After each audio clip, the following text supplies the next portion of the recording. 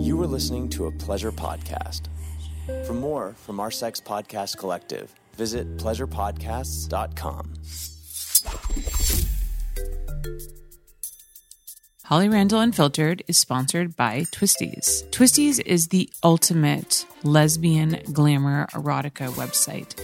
It is the website that I have shopped for the longest. I have produced some of my best content for them, and they are definitely your go-to place for beautifully shot, believable scenes between the hottest industry stars of today. So many of my guests that you've heard on the show, I have shot for Twisties. And so if you want to look up any of my guests' girl work, twisties.com is the place to go. Their Twisties Treat of the Month is the most carefully curated solo scenes and girl scenes that showcase the best and the brightest in the porn industry. So make sure that you support my show by supporting my sponsors. And please go and visit twisties.com.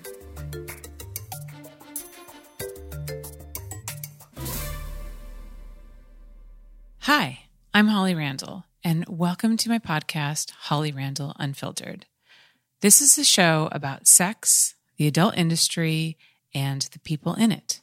I'm a 21-year veteran of this fascinating little industry, and as the eldest child of the trailblazing erotic photographer Suze Randall, you could say I grew up in it. So forget everything you think you know about porn, because this show is going to change your mind. My guests are some of the biggest names in the industry, and we unabashedly reveal the real behind-the-scenes stories. The funny, the inspiring, the tragic, and the bizarre. Everyone has an opinion about sex work, but few people actually listen to the sex workers. So sit back and prepare yourself for a podcast which is honest, raw, and unfiltered.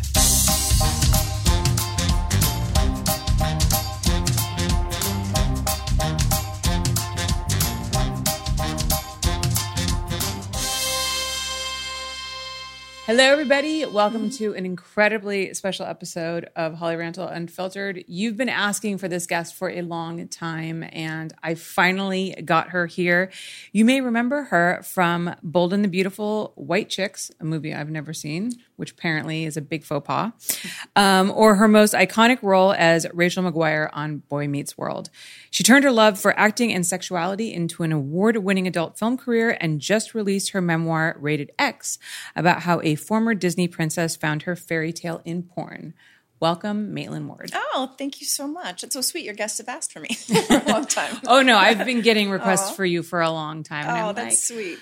I'm trying. She's busy. Well, we did want to wait for the book and everything, too. Yeah, So no. we got a lot of, Of course. I'm always like so grateful that anyone's willing to, give me their time. So Oh, yeah. however long it takes, Maitland, I will wait for you. Oh, thank you. It's okay. Well, we're here now. Here we are.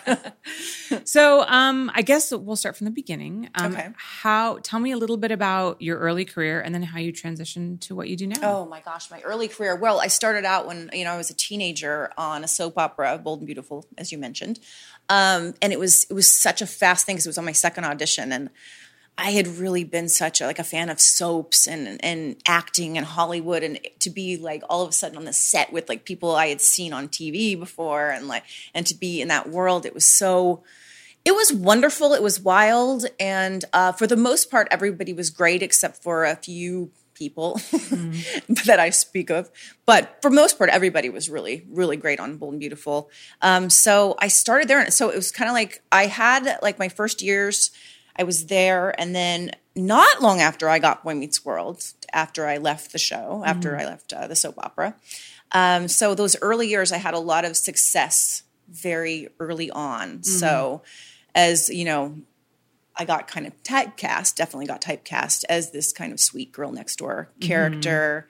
I was the flirty, sexy one on Boy Meets World, but it was still within the Disney confines and stuff. So it was an interesting thing to transition, to find myself as like a woman, discovering her own sexuality in real life and like seeing who I wanted to be as a person and still being told, you have to be a certain way. You have to be the good girl, be this innocent figure, but also be sexy, but not too sexy. Only sexy when we want you to be, but then in your personal life, you don't want to push any boundaries or anything. And you needed to really toe the line with them, in that age. And also in those early, 2000s and late 90s, it was such a weird time. It was really weird. You had to be the virginal girl, but also the sexy girl. Mm-hmm.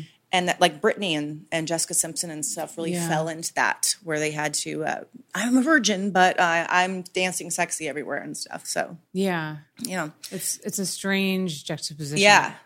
So I had to cover up a lot of anything I wanted to do with my sexuality or who I was. I thought that it was bad and I couldn't express myself. So many, many moons later, that's where it led me to get into the adult business. And a lot of it just by fate and happenstance, because it wasn't something like a trajectory that I planned out. It was never that. It was always just this journey that I was taking on my own. And then I discovered I had fans coming along for the ride, especially with the rise of social media and stuff. So I got a lot of followers and a lot of interest. And then, of course, I started a Patreon account, and the rest is history. Hello, Patreon people.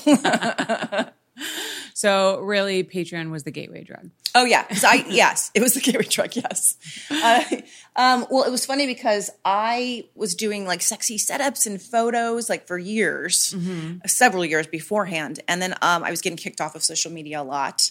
And then, just for my sexy pictures or, they were taking things down and flagging me and stuff. And so my fans were like, well, why don't you just do content? And I had no idea what content was at this time. This was at the beginning of 2018. So I was like, I kind of knew what it was, but I wasn't really in that world yet. I wanted to do sort of Playboy-esque type pictures, I did a lot of sexy cosplay. So I wanted to be able to show my body and stuff, because I had discovered I liked being an exhibitionist of sorts and shocking people and just having fun and being my own self. And my social media following really responded to that. As soon as I jumped out of the box of being just the sitcom girl in the past, which is a great thing to be, but I had grown and developed as a woman and found what I love to do and stuff. So I said, oh, maybe somebody will buy a few pictures or something on my Patreon. I'll set one up. I'll set an account up just one night. And I did. And I said, but I was like, forget it. I don't know if I'm going to announce it. So I did announce it. The next day I had 20 subscribers. And when I did finally announce it on Twitter and Instagram and everything, I had 2,800 by the end of the week. And it was I was the #1 adult creator. It was wow, people really want to, see my stuff, and they're championing me on and stuff. So it was really, really exciting. And I didn't think, people had told me you're never going to get paid for being sexy.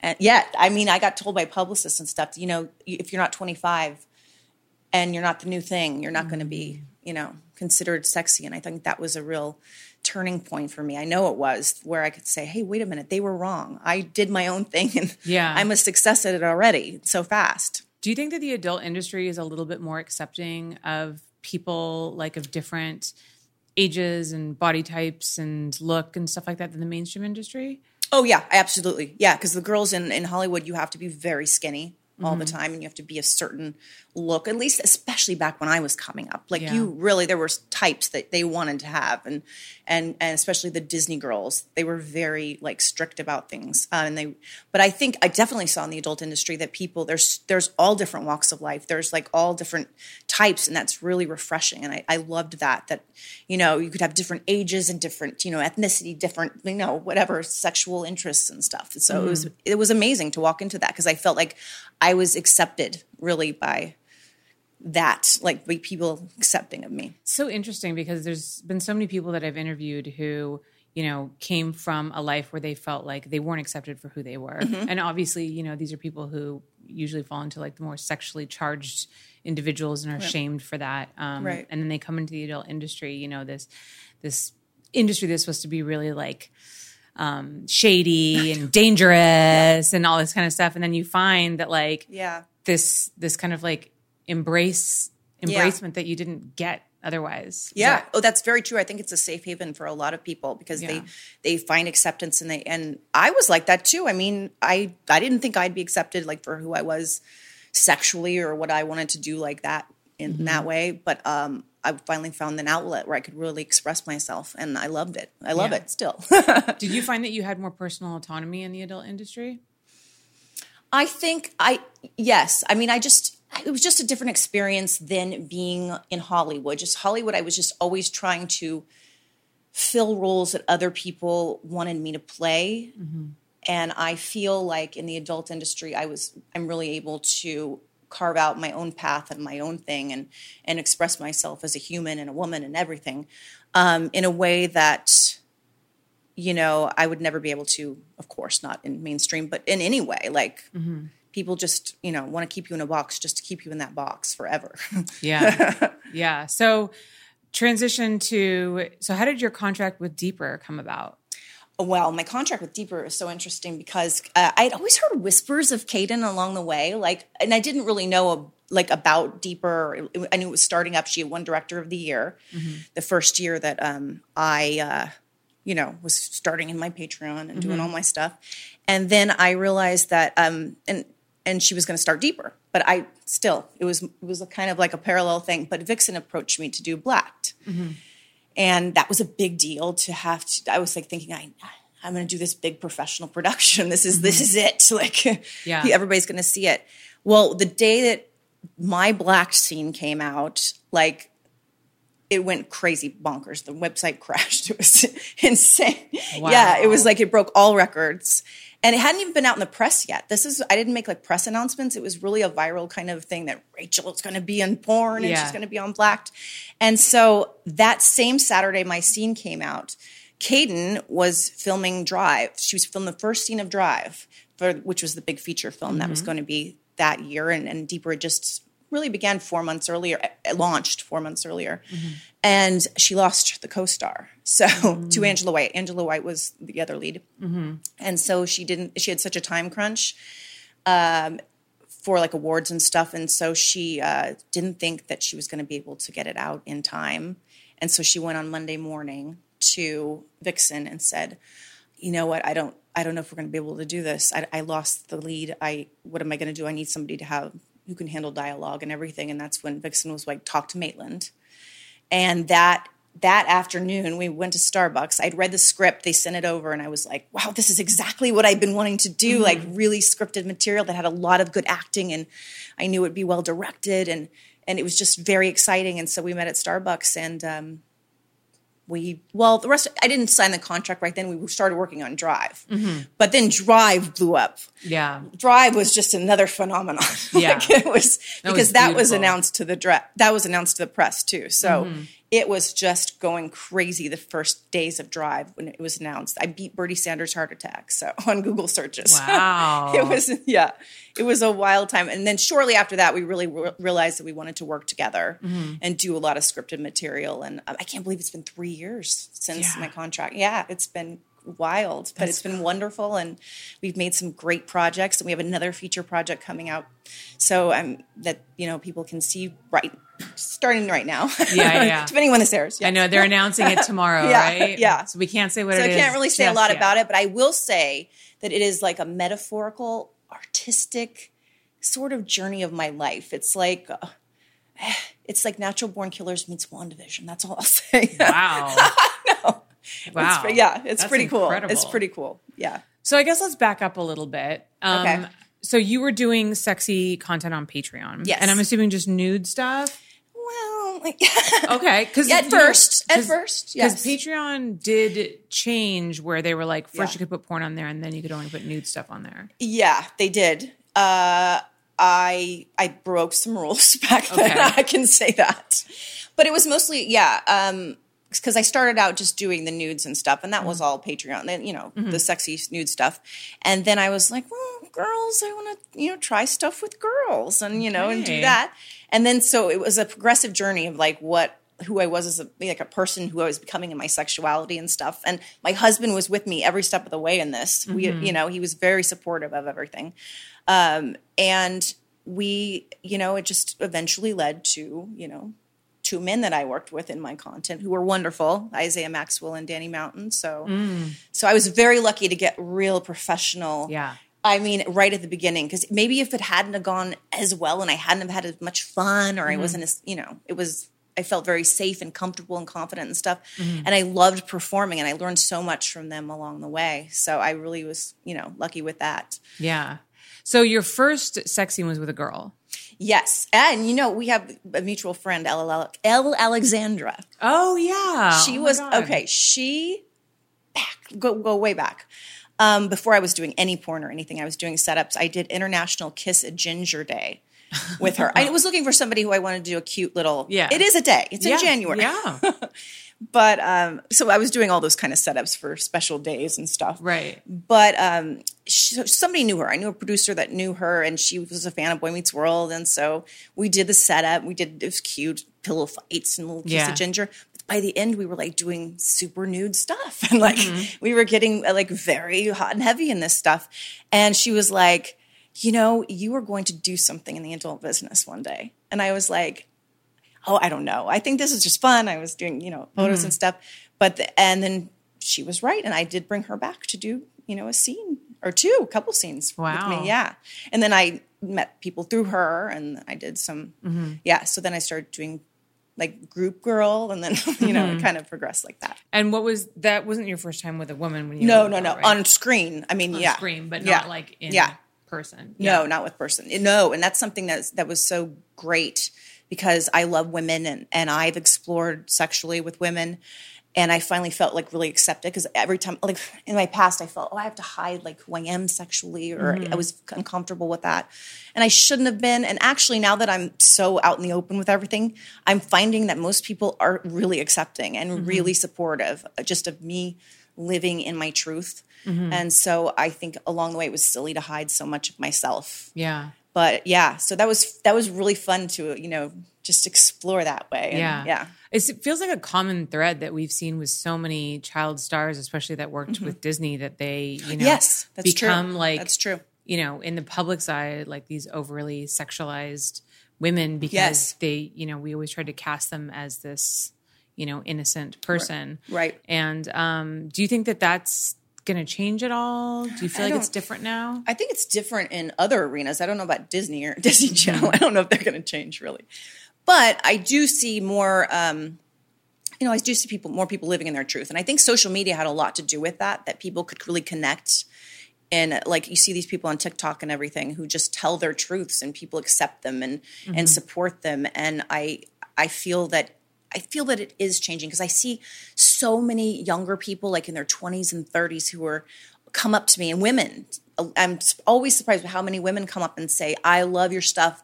I'm so like you're an inspiration for like really expressing your sexuality and being so like proud of what you do and who you are."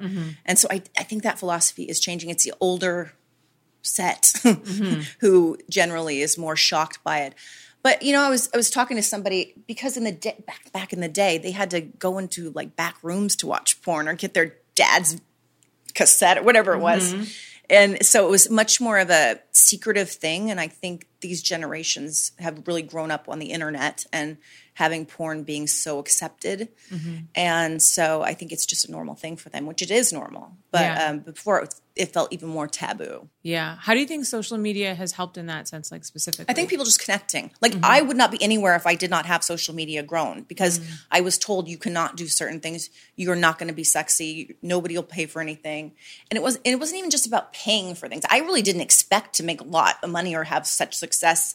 I just wanted to express myself and finally be free. So there was years that I was not like, benefiting financially a lot from this. I mean, I did Comic-Cons and stuff, but I really think just people being able to see someone as their authentic selves. And, I think Hollywood tries to separate us a lot from like they want just certain kinds of people usually. I mean, that might be changing more now, but they want people to fit in certain types of roles. But I think the audience is like, they're interested in a lot more stuff than Hollywood has to offer for them. Yeah. I really saw that. Yeah. I definitely feel the same way. It's like, before social media came along and the internet, we were told by a small group of people in power that this is what people want to see. Yes, that's exactly it. And so that's what they put out. And so that's what we see in the media. Yes. And we're like, oh, well, this is what everybody wants because this is all I ever see. Yeah. And Cosmopolitan's telling me that this is like what people want. And then, when the internet came along, suddenly people could actually look and seek what they wanted to see as opposed to like what they were just fed. Right. And then with social media, people were able to interact directly and say like, I actually like this thing. I don't necessarily like this thing, even though we've been led to believe that you like this thing. Right. Like just like how the publicist told me, no 25-year-old, only a 25-year-old can be sexy and who make a living at it. And it's like, they were wrong. And so many of the most successful people in the adult industry are over the age of 30. Which is amazing too. It's amazing. It's so impressive. Yeah. I mean, for me, I think it speaks to, women coming into their own and being comfortable in their own sexuality. And I think the fans really respond to that. And that usually doesn't happen for us until we're older, I think. Yeah, that's true. It comes along with like life experience and everything. Oh, yeah. Yeah. Yeah, and I really feel I couldn't have done it when I was younger. I really needed to take a longer journey. I was not confident enough in myself at all. I had, a lot of hangups. I wasn't comfortable with my body or with, expressing myself like that. Even though I had desires for that, I wasn't ready. So I'm amazed that some young girls can come in and be so confident and like express themselves like that. I needed a lot of years of discovery, I guess. Yeah. No, I can absolutely relate to that. So you were the only main cast member from Boy Meets World that did not appear on the 2014 spinoff Girl Meets World. Do you think your budding career in porn had something to do with that? You know what? I wasn't even doing porn at that time. I was just doing my sexy pictures on Instagram that were getting ticked off. So do you think like... It did. Absolutely did. Absolutely. Because you're saying the main cast members, they had people that were like, had little roles on the show come back. Yeah. Yeah. And it was like, it definitely, they did not like that I had like this new sexy image and I was getting attention from it. And I was getting a lot of press at the time, a lot of press on like my red carpet appearances and the booby blogs were really big at that point.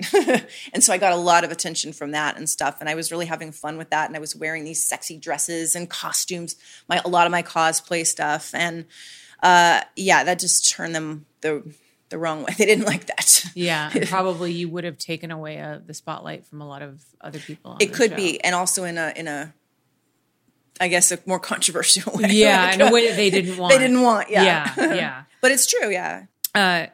You wrote about growing up in a very Christian conservative household where sex was very much taboo. Do you think that influenced how you viewed sex? Oh, absolutely. Especially like my grandmother, she was very conservative with her sexuality and Christianity and everything like that. I mean, not to the point where some people have really conservative parents. My parents, they were very loving and have become so open-minded and like so supportive of me and everything. But I think everybody just wanted the best for me. Like, I think there was a lot of people in Hollywood who had bad intentions in that way to keep me in a box like that. I think my parents just were so worried something would happen to me and that I should, follow a straight line and be good and like you'll get everything you want and, that kind of thing. But, it definitely influenced me because I thought everything I thought about sex was like bad or like it was taboo. It was naughty. I can't, do that. But I also realized like as I went along, I put a lot of that on myself.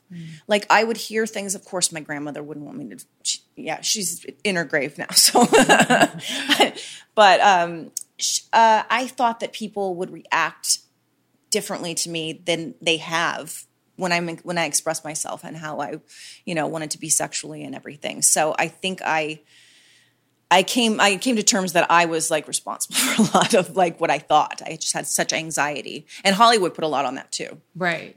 So you were very surprised by the feedback that you got. Oh, absolutely. You expected people to like, be incredibly negative towards you, all the things that you had heard from the people that you worked with in Hollywood, and then the opposite was true. Yeah, the opposite was true. And I think that's true with a lot of things in life. It doesn't just have to be porn or Hollywood or anything. You could, people are, especially women a lot, are told you can't do something, you can't be something, no. But people that are telling you no all the time don't want you to succeed, or they would, encourage you or help you, But I did find a lot of people, once I did speak that truth, they were very accepting and supportive. And they were interested. You know, I get a lot of people asking questions about porn. And I think they feel, I don't know, they feel like, not just my friends, but are like fans and stuff. They feel like they know me a little better. Like I was in their living room and I've been in things that they know that are mainstream that aren't so, you know, scandalous. But they're like, I feel safe asking her certain questions and stuff. So it's cool. I like when they do that. That, you know, that's so true. I've definitely gotten that feedback as well, where people who grew up, you know, with a lot of shame around sex, when they feel like they've connected someone to someone who works in the industry, that it feels like a safe place to kind of talk about the things that they're scared to talk about with other people. Right. Because everybody's kind of like, if we would all just talk, it wouldn't be so taboo and shameful and everything that in society. But yeah, and you talked about how like it's a safe haven for people to come that have different sexual interests or different than society would deem you, you know. But I really do think it is. It's society that, you know, is inflicting the pain and the taboo and making people feel like they're other than or less than if they're in the adult industry and stuff. Yeah. I've always said that I feel like the worst thing about the adult industry is the stigma that surrounds it. Yeah, that's what I mean. That's exactly what I'm trying. Yeah. Yeah. Because it's like, look, everybody has different experiences in the adult industry. Some people have terrible experiences. Oh, yeah, just like in Hollywood. You get mixed up with the wrong people. Oh, sure. Like, you can have awful experiences. Absolutely. Which is a terrible thing. But I think, you know, there are many people who have great experiences with the industry, but the stigma that surrounds it makes it difficult for them to kind of like live their life outside of the industry, like difficulty dating, their family disowns them, they can't move on and get a different job in another like career. Were you afraid of any of those things when you got into porn?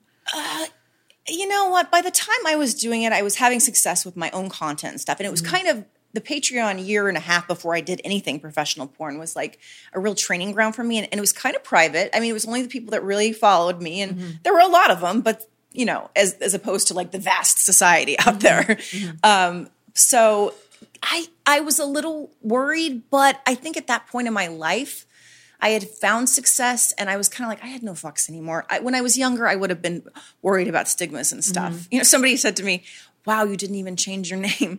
And I was thinking that would have been worse for me. Can you imagine if somebody saw me on something and they were like, she's going by some other name now? It's like everybody knows. It would be like I was hiding. Yeah, that's true. I mean, that definitely speaks. They'd especially think I was hiding, like, you know. Yeah, because you're already out there. You're in the public eye. Like, you've been a celebrity. And so, to change your name would be a little bit weird. That would be weird. And also, I thought it was really important that I did have my name and my persona out there, especially by the time we did Drive, because I was so proud of like doing such a great feature film and having so much dialogue and this great role and stuff. So I really, I went to Caden and I was like, I want to announce this to the press. It was, but it's funny. Like everyone in mainstream and in Hollywood was like people I knew from both places were like all in agreement that they were going to tear me apart in the press. That was like, are you sure you want to go to the press? Are you sure like you want to give interviews and stuff? But I mean, I had such a fortunate time with them, like such supportive people. And I was really, really fortunate that I knew a reporter at In Touch, and she wrote such a great headline. Like Maitland is on her authentic journey. I don't remember exactly, but it was so amazing. And that really kind of set the tone. It's so interesting. I just think about the way that journalism has changed over the years and the way that it's, more so in the last few years than in the last few decades, because you talk about that headline and how surprising that was to you that somebody from a mainstream publication would write about your journey in porn, that you were discovering your authentic self rather than saying you're being victimized you're on drugs or, like whatever other nefarious thing that would be driving you towards that. And I think about, I was actually going through my mom's archival stuff from the 70s, and I found all these old newspaper clippings when she was doing press about her book. So she wrote a book. Oh my gosh, in the 70s. Wow. Yeah, in 1976, I think, is when it came out. Okay. So like a couple years before I was born. Mm-hmm. And just these newspaper headlines that I found, like one of them was the lady behind those dirty skin mags. What was it? Filthy skin mags. And it was just, and I was just like, wow, and this was like super common. And I just think about how there was just this automatic, I mean, God, and some of the interviews she did, they were so sexist. Oh God, yeah. Oh my God, the journalists were just like, "What are your children going to think of you?" Oh my God, like it just. And I just think about now how you can come out and you can like be celebrated. Mm-hmm. I'm sure not by everybody, because there's still people out there who think the porn industry is an evil place. But, right. I mean, do you feel that maybe you're inspiring other people who have worked in mainstream to come out and express their authentic self if they might be interested in going down this path? Do you feel like you're maybe paving the way? I would hope so. It was funny. I was talking to a male actor the other week, and he was saying, well, people say that, mainstream actors don't want to go into porn, especially men, because, they don't want to be in the stigma of porn and all that. He's like, no, we're not confident in our dicks. He's really, we're the most unconfident people when it comes to our bodies like that. So yeah, it would take, so I really think it takes a specific, skill set. And it's true. Especially for the guys. Oh, absolutely. For the guys. Yeah. They don't, but I would hope that more people are, thinking about it. I'm all for it. Here, let's invite him in. Have you ever had, and obviously not naming names, have you ever had any mainstream celebrities come up to you and be like, what's it like? Yes, all the time. I'm thinking about it, but like I'm too scared. Especially for OnlyFans. Not necessarily site work, although I did have one or two people, women, but talk about deeper stuff because they really liked, and even maybe in non-sex roles too, for deeper. But I get a lot of people. Everyone wants to know, like, what is it like? But OnlyFans, when that really blew up, especially in the pandemic, and everyone was doing it, that's when I get questions from like random people, like some mainstream, like a couple that I knew, like they want to, and they want to know whether they could do it without, their faces or something, and they definitely wanted advice. Let's just say, I know, I get that a lot. I'm like, I want to do this, but I don't want to show my face. Yeah, and I'm kind of like. I mean, some people do that, but ultimately, if you're going to cash on the adult industry, the stigma comes with it. Yeah. And you got to like bear that burden. Yeah. All right, guys, we're going to take a quick commercial break. We're going to come back. And of course, we're going to talk about Maitland's new book, Rated X. So hang tight. We'll be right back.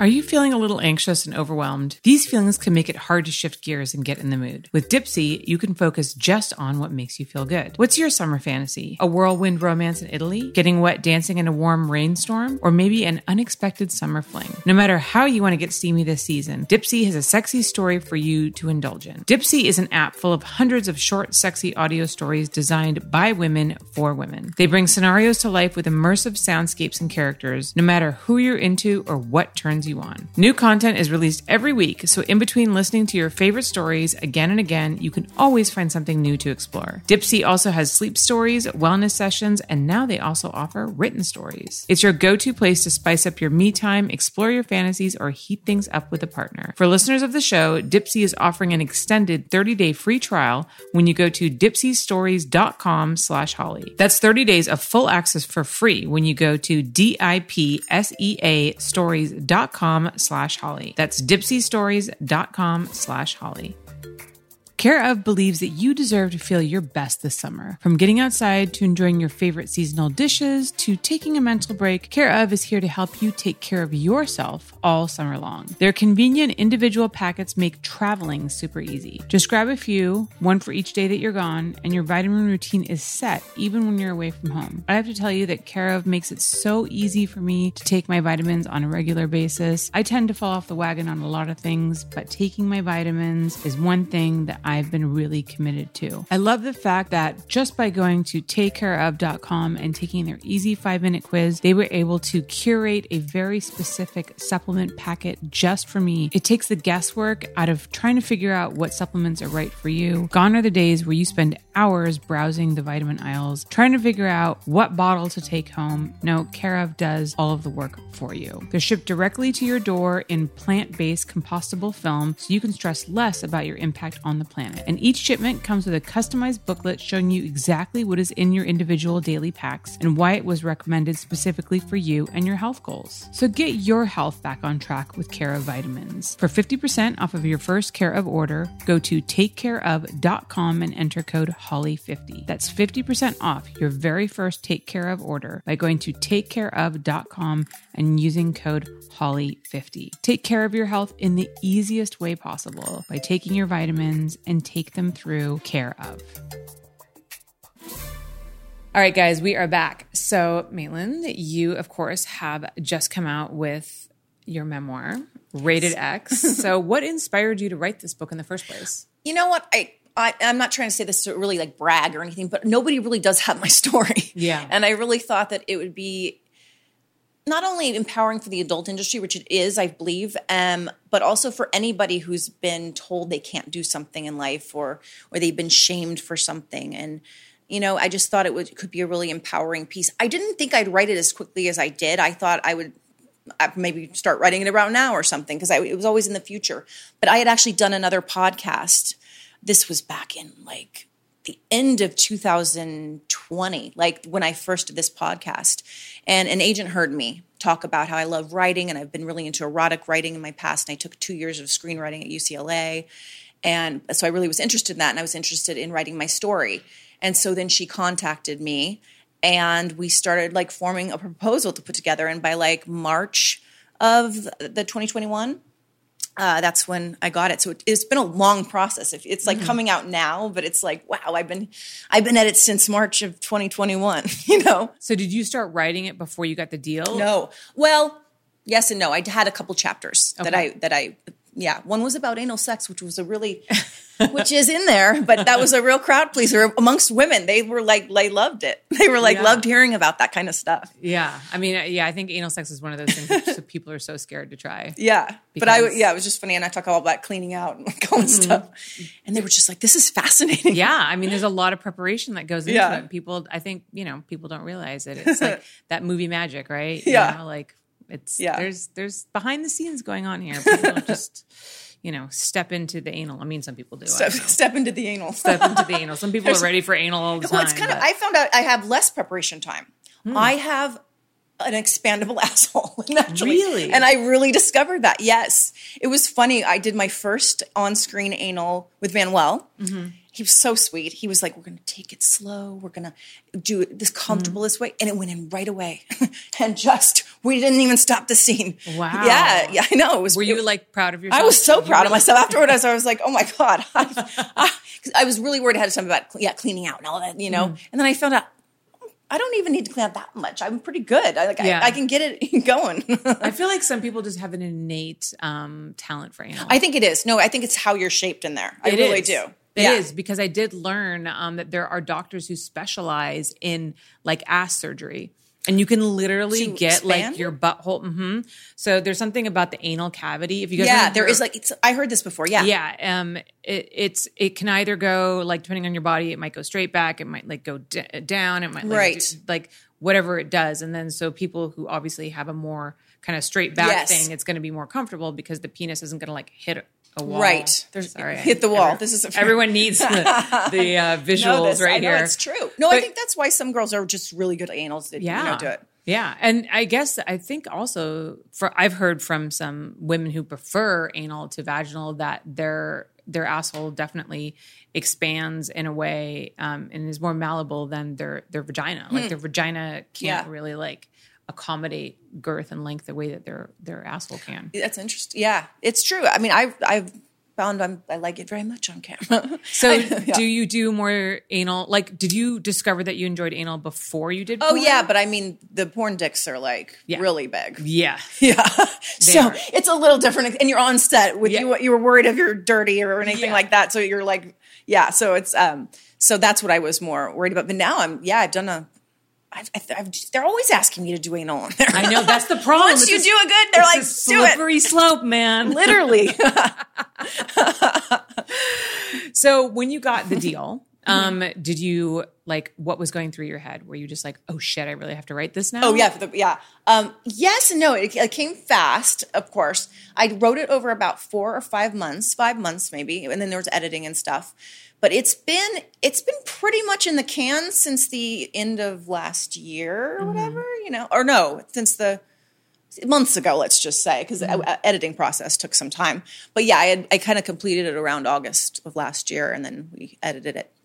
But yeah, and it's a weird experience, a wonderful experience too, but very cathartic and very, it's interesting to write about yourself that long ago too. Like some of the porn stuff I felt I had more like, it was right now. So it wasn't as hard to go back, but like going back to my teen years and my childhood and remembering all of that in the Boy Meets World years and just seeing who I was as a person and, just things that I would have told myself back then. And but then I was thinking I wouldn't have a story if I had told myself back then all the answers. Yeah. So that is important for everyone to remember, I think. So were there, did you learn anything kind of new about yourself, or were these transcendent kind of moments? Did they come up writing it? Yeah, and I also saw certain relationships and certain people in my life, why I fell for them, why I did certain things to please people. Relationships that I thought, it was this way. And then it was like, wait, no, it was really this way. It was kind of icky that way, you know? Even on Boy Meets World, I never, for a good while, I never realized how sexual my character was used on the show. In a Disney way, of course. It wasn't going to push the envelope too hard. But I was always the butt of a sexual joke. I mean, one of my first episodes was a huge food fight with my feet on boys' faces and throwing marinara sauce all over the floor. And now I'm looking back and I'm like, whoever was in the office with this idea has a big fetish for food and feet. I did not see it at the time, but... What was your writing process like? I went chapter by chapter, and I definitely started out. Yeah, I did it in order, except for the couple chapters that I had written beforehand, about porn that I, turned in with my proposals and stuff. I spent 4 or 5 hours at a time, just really entrenched in this writing world. But at the same time, we were filming Muse 2 last year. So so at the end when I was getting it all finished to go, I was filming and then I was writing and then I was filming. So it was just crazy time, getting everything out there. But it really was exciting and it really motivated me. Deadlines motivate me. So I was, Yeah, deadlines are definitely very motivating. They'll either make you crawl under a rock and never answer your phone, or it'll make you get off your ass and actually do something. Yeah. I think it works for me. I like a deadline. Yeah.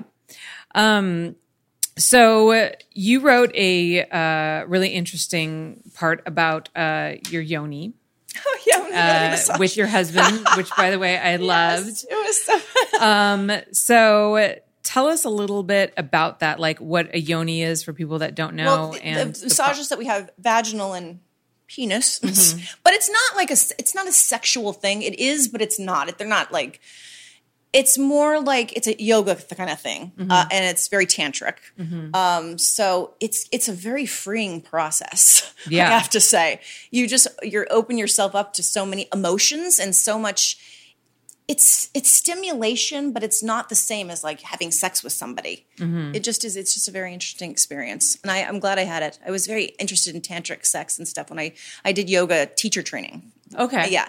I've never taught, but I really did it for myself. And so I got really involved in learning about tantric stuff. And I was really interested in that. So it was fun. It was a good experience. It is really interesting, how it does come across as a kind of personal spiritual release rather than a sexual release. Though those two things can be intertwined as well. Yes. That's why it's more profound, I guess. And it's much more, I believe, personal to you. It's more like a masturbation experience that's soulful, except somebody's doing it. Right. Yeah. And do you think that maybe because you grew up in a conservative household and then your years being a child actor, with Disney and being kind of having your sexuality suppressed for so many years. Do you think that maybe you had a strong reaction to this because of that? I did.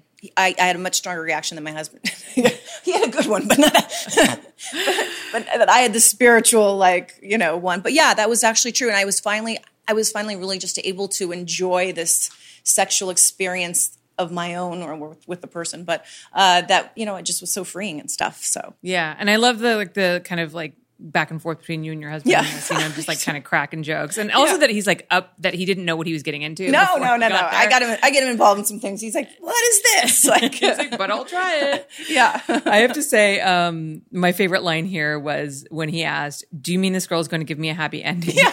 And you said, no, I said, this is yoga. There are no happy endings, just the journey. It's true. But it's so true. And I actually that really made me think because, every time I think I've reached some happy ending, we're always like striving for something. I don't know about you, but sometimes I live in the future a little bit too much. Yeah. And I'm like, once I get this, I'll be happy. Once I achieve then this, I'll be happy.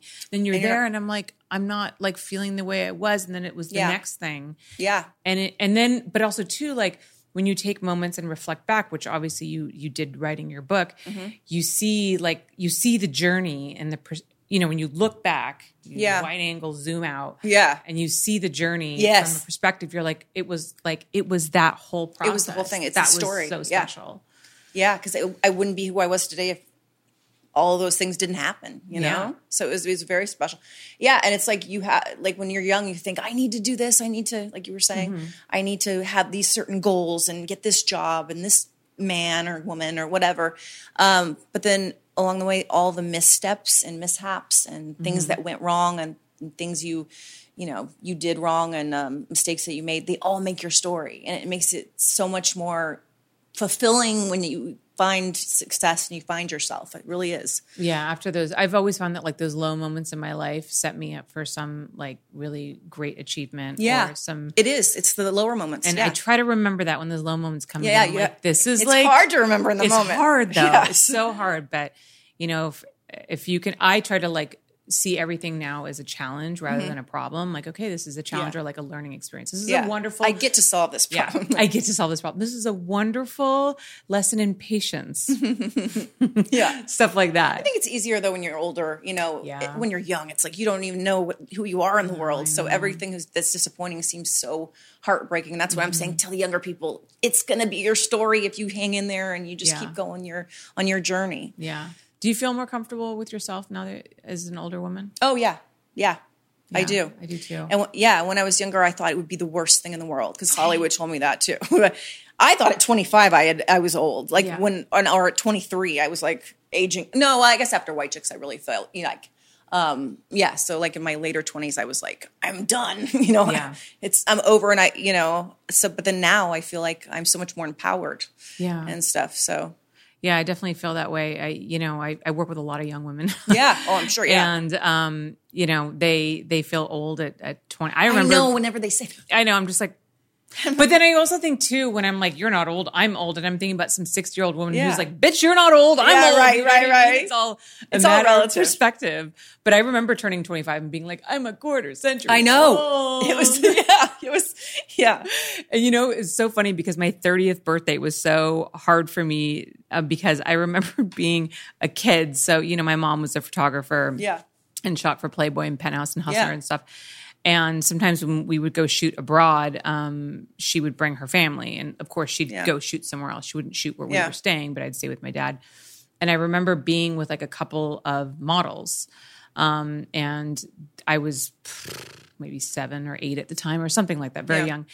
And the guy said to me, one of the male models was like, oh my God, I'm so old.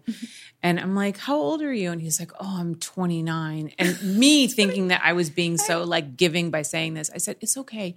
29's not old. You're not old. 30, that's when you're old. He's like, great, I have a year. But in my mind, I was like being so gracious by saying that. Right. And so then the closer I got to 30, I just remembered how old I am in the eyes of my younger self.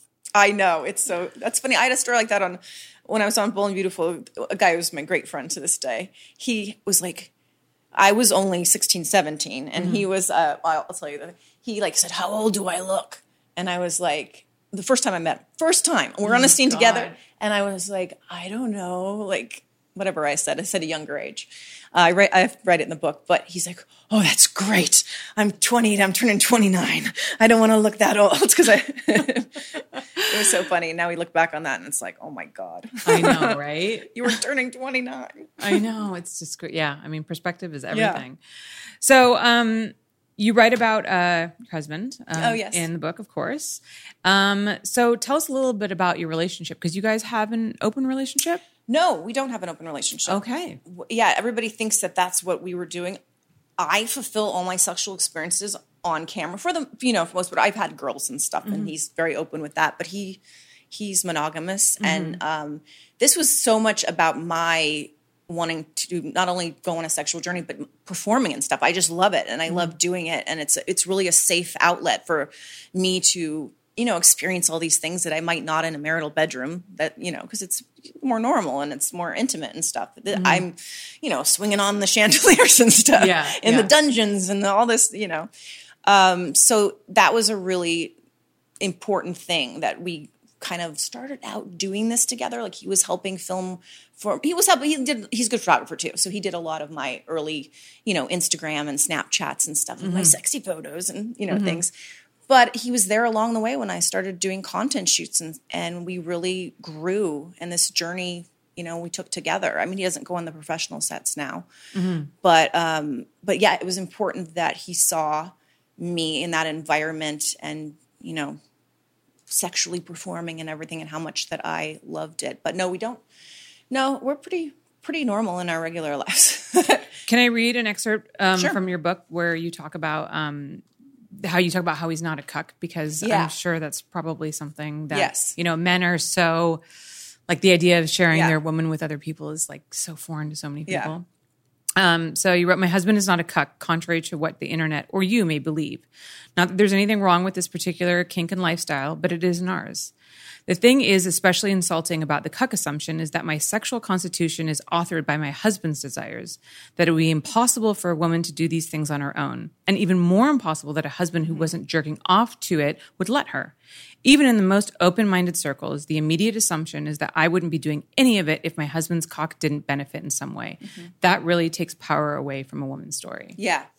And that really, when anybody makes that assumption, I mean, of course, I see why they do it because they don't know. But when they make that assumption, that's insulting to me because this is my thing and this is what I love to do. And I work really hard as a performer and I've, had this success all this time. And, just because he wants to jerk off to it, that's why I'm doing this. That's why I'm taking this journey. That's why I'm, performing for Deeper. That's why I'm doing all this stuff. That's what's insulting about it. Because I don't care if you're a cuck or whatever you want to do, but it's that he would have to benefit in order for me to have success in the adult industry and stuff. Yeah. That speaks so much to my frustration about the question that I so often get is, isn't porn demeaning to women? And I'm always like, well, how come you never ask about it being demeaning to men? It's always the women.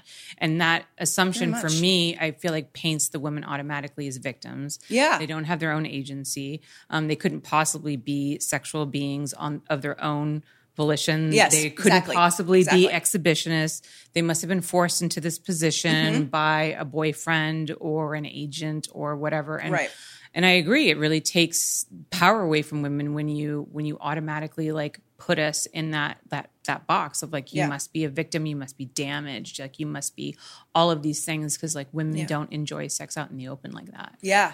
I think it's changing more and more, though. I really see it with the younger people coming up there, younger women who just, like I said, they come up to me and it's really empowering. Like I had such a nice lady. She must have been about 30, and she had a kid and a husband, and she came up to me and she said, "I'm such a fan of your work." And I was like, oh, she must like Boy Meets World, And she's like, "You and Caden are my favorites." And her husband's like, "Yep, she loves you guys." So I was like, that is so cool. I completely thought it was a Boy Meets World thing. Yeah. But she might have watched me there too. I don't know.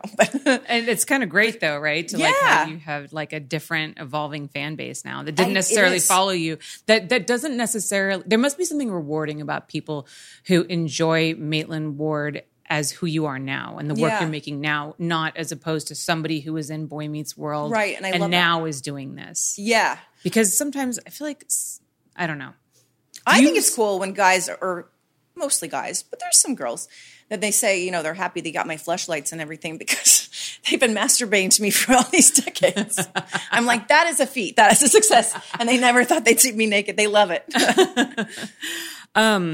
What I also too love about this paragraph from your story about your relationship with your husband is that it also speaks to like, so my parents were swingers, but my mom is definitely like the more dominant experimenter in the family. And she was definitely the one going out there more often and having sex with people. And my dad was not. Yeah. And and I think some people would see that as like, oh, my father is like submissive to her, but like that's not the case at all. Like one of the only people that my mom listens to is my dad. And there's so much power that he holds like behind the scenes, and she really like values his opinion, and he's the one who built her business. So I don't know, I just saw like a parallel with my parents' relationship in there. Yes. So I really liked that. Oh yeah, he was so instrumental in building, helped build my brand and stuff. And we didn't know what we were doing really in the beginning. We were just like, let's take fun photos and let's do it, things that I just wanted to do. And I showed just aspects of my personality in this, and I loved being sexy and all that stuff. And then it just sort of snowballed and evolved, but we really grew together with it. Yeah. And I think it also says something, I personally think it says a lot about a man, contrary to like public opinion, that who can feel comfortable with you having sex with other people and not be afraid that like he's going to lose you to like, cause you had sex with some guy with a huge dick. Like, oh, I'm so, insecure in my relationship that like my wife's going to leave me because she had sex with this one guy, because then it speaks to the idea that like a relationship is only about it's only about sex, right. There's so much more ownership. Oh my gosh. All this stuff, and it's not. So I kind of see like I don't know. I see those relationships in the opposite way. Oh yeah, I do too. And I hope more people see it like that. So. Yeah. Well, I think coming out and like speaking openly about that is like so incredibly helpful. Yeah, I really wanted to say that. Yeah, I really wanted to get that across, because women can feel very sexually empowered in their own sexuality and not because of a man. Yeah. Yeah. No, I love that. So I want to talk a little bit more about your relationship with Caden and the work that you guys have been doing together. So were you kind of there's always this joke that porn, and it's, to be fair, it's a legitimate joke most of the time, is that porn is just like really bad acting, and like the pizza guy with like extra sauce, you know what I mean? And it's like you can never make a good porn movie. The acting's always terrible. Everything's always bad. I know, that's what they. Oh yeah, that's and I think that your work with Caden has shown that to not be true. So were you really excited to be able to take this other talent that you've had? Oh my gosh, yes. And apply it in your new career. And did you think that experience was ever going to come up? No, it came about very fast. But I remember I was on the black set and I had a script on there and stuff. And it was fun. I hadn't really acted in a long time. And I remember somebody on the set was like, "You're a really good actress." And I was like, "Oh, thanks." You're like, "I've only been doing this my whole life." No, but it was heartening to me. It was like, because I hadn't been told that in a long, long time. Right. And then to be swept up and Drive and Deeper was so exciting. I did not know that the features like that existed, really. Well, unless you're saying they didn't really exist. Oh, yeah. Until recently, I think Caden's really she's made some big headway in the industry. Oh, definitely. But so I didn't know that was possible. And just when I got her script on my desk that Monday morning after Blacked, I was just like, wow, this is this full on script. This is exactly like an independent film that I would read, or a film script that, for mainstream, I mean. So it was really exciting. And I was like, so we've been able to make such like great lengthy projects. I mean, I have more lines in these projects than I like ever had on shows or movies or anything. I mean, I have 3-page monologues at times. Didn't she say, I remember her once saying that she sent you like a 3-page monologue like the night before. Yeah, that was for Secretary, for a scene in Mistress Maitland, the first one. And it was on, it was like, I think it was Valentine's night too. And I was doing some cute little like web show or whatever for Camp Soda or something like that, or for OnlyFans. But she gave it to me and she's like, here. It was like midnight she gave it to me. It was funny. But I did it. And it was really good. That was a really great scene. Were you surprised by what the movie looked like after it came out? Oh, yes. That's why it was so, Drive, you mean? Or Drive. I was so impressed, and I saw the trailer for it, and I was like, I have to announce this. I have to tell the press this. This is something that is monumental and has not been done before. I've never seen anything like this. Yeah. In this full-length feature that is just, it's like cinematic experience. No, I remember seeing the trailer and I was like, okay, I'm done. Forget it. I'm done. I quit. I'm out of here. Yeah, no, she's done some incredible work. It's really impressive. So you have a new feature that's coming out. It is. It's going to be announced tomorrow. Sadly, we can't talk about it right now. But do you have other projects in the works? Are you ever looking to do anything behind the camera? Are you interested? I am. Yeah. You know, I actually wrote several scenes and co-directed too. Okay. Not on Deeper, but it's on the other brands too. That's one. Okay. So yeah, she's been very encouraging of me to do more directing. So maybe this next year I'll be more writing and directing. So yeah, it's fun. I lean more like I'm a writer, so I feel that is like more of my passion. But I'm finding I really like to like how it's set up, and she shows me how to do shots and how to, you know, all the technical aspects and stuff. So I would definitely like to work under her in that at first, just to do more. But I did co-direct some scenes, but on the other brands and stuff for Vixen. Would you find the most challenging thing about directing?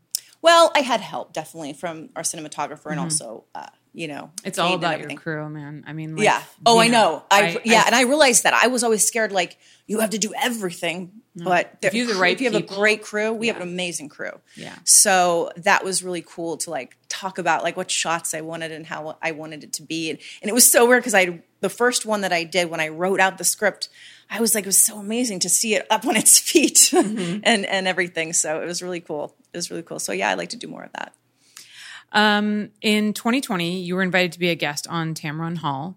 And from your telling in the book, the interview was supposed to be a sex-positive interview about your journey from Hollywood to porn.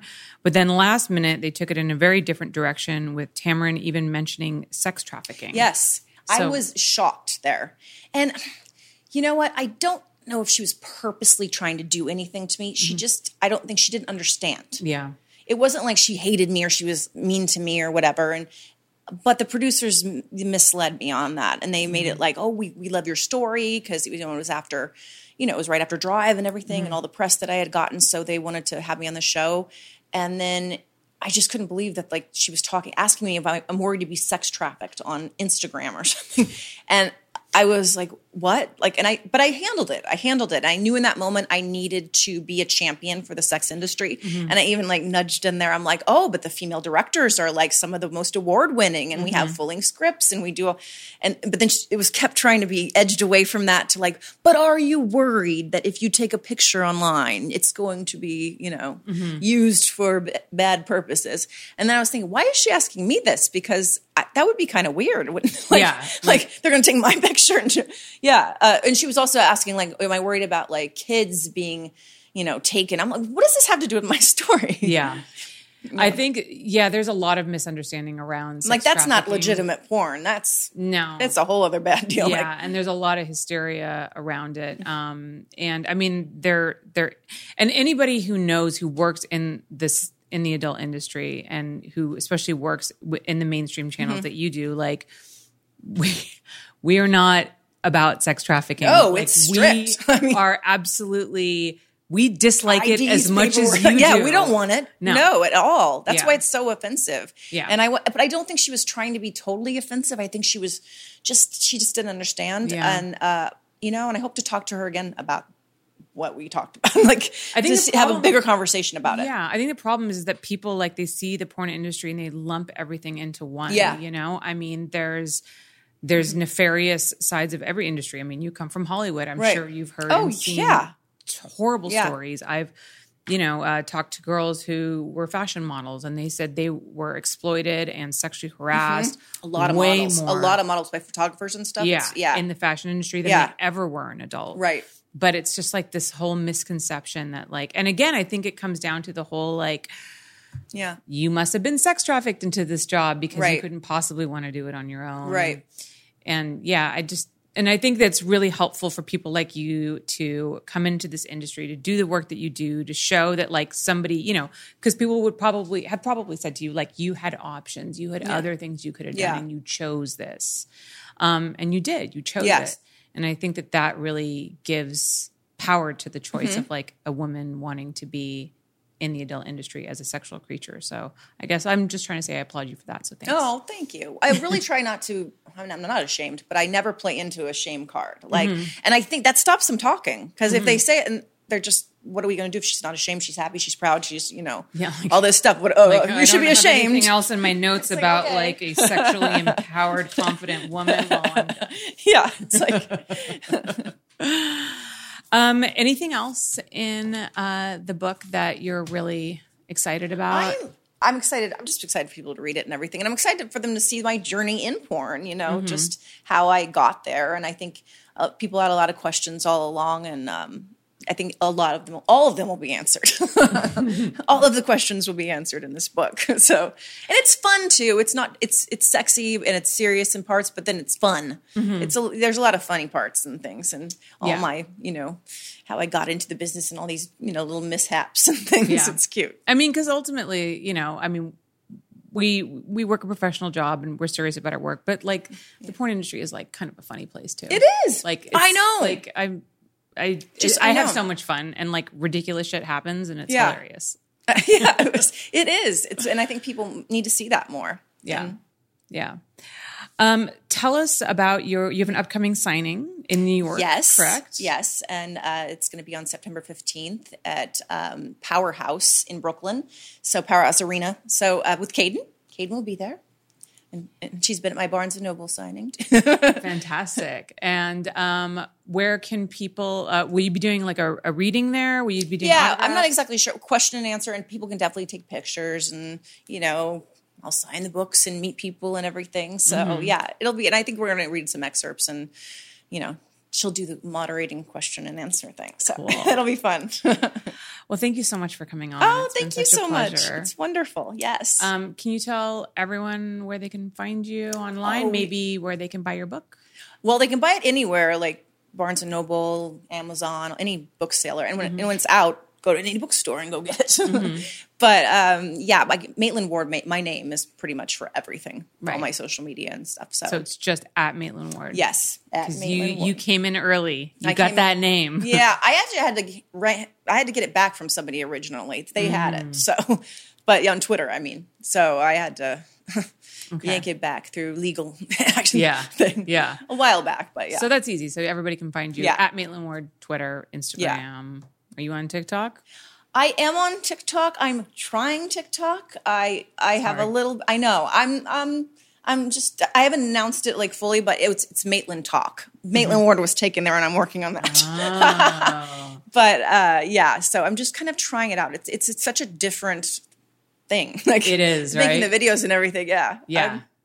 When I first got on TikTok and I was like, I can't do this. I'm not going to do any stupid dances. I know. I don't do that. I know. It's like, it's so hard. Yeah.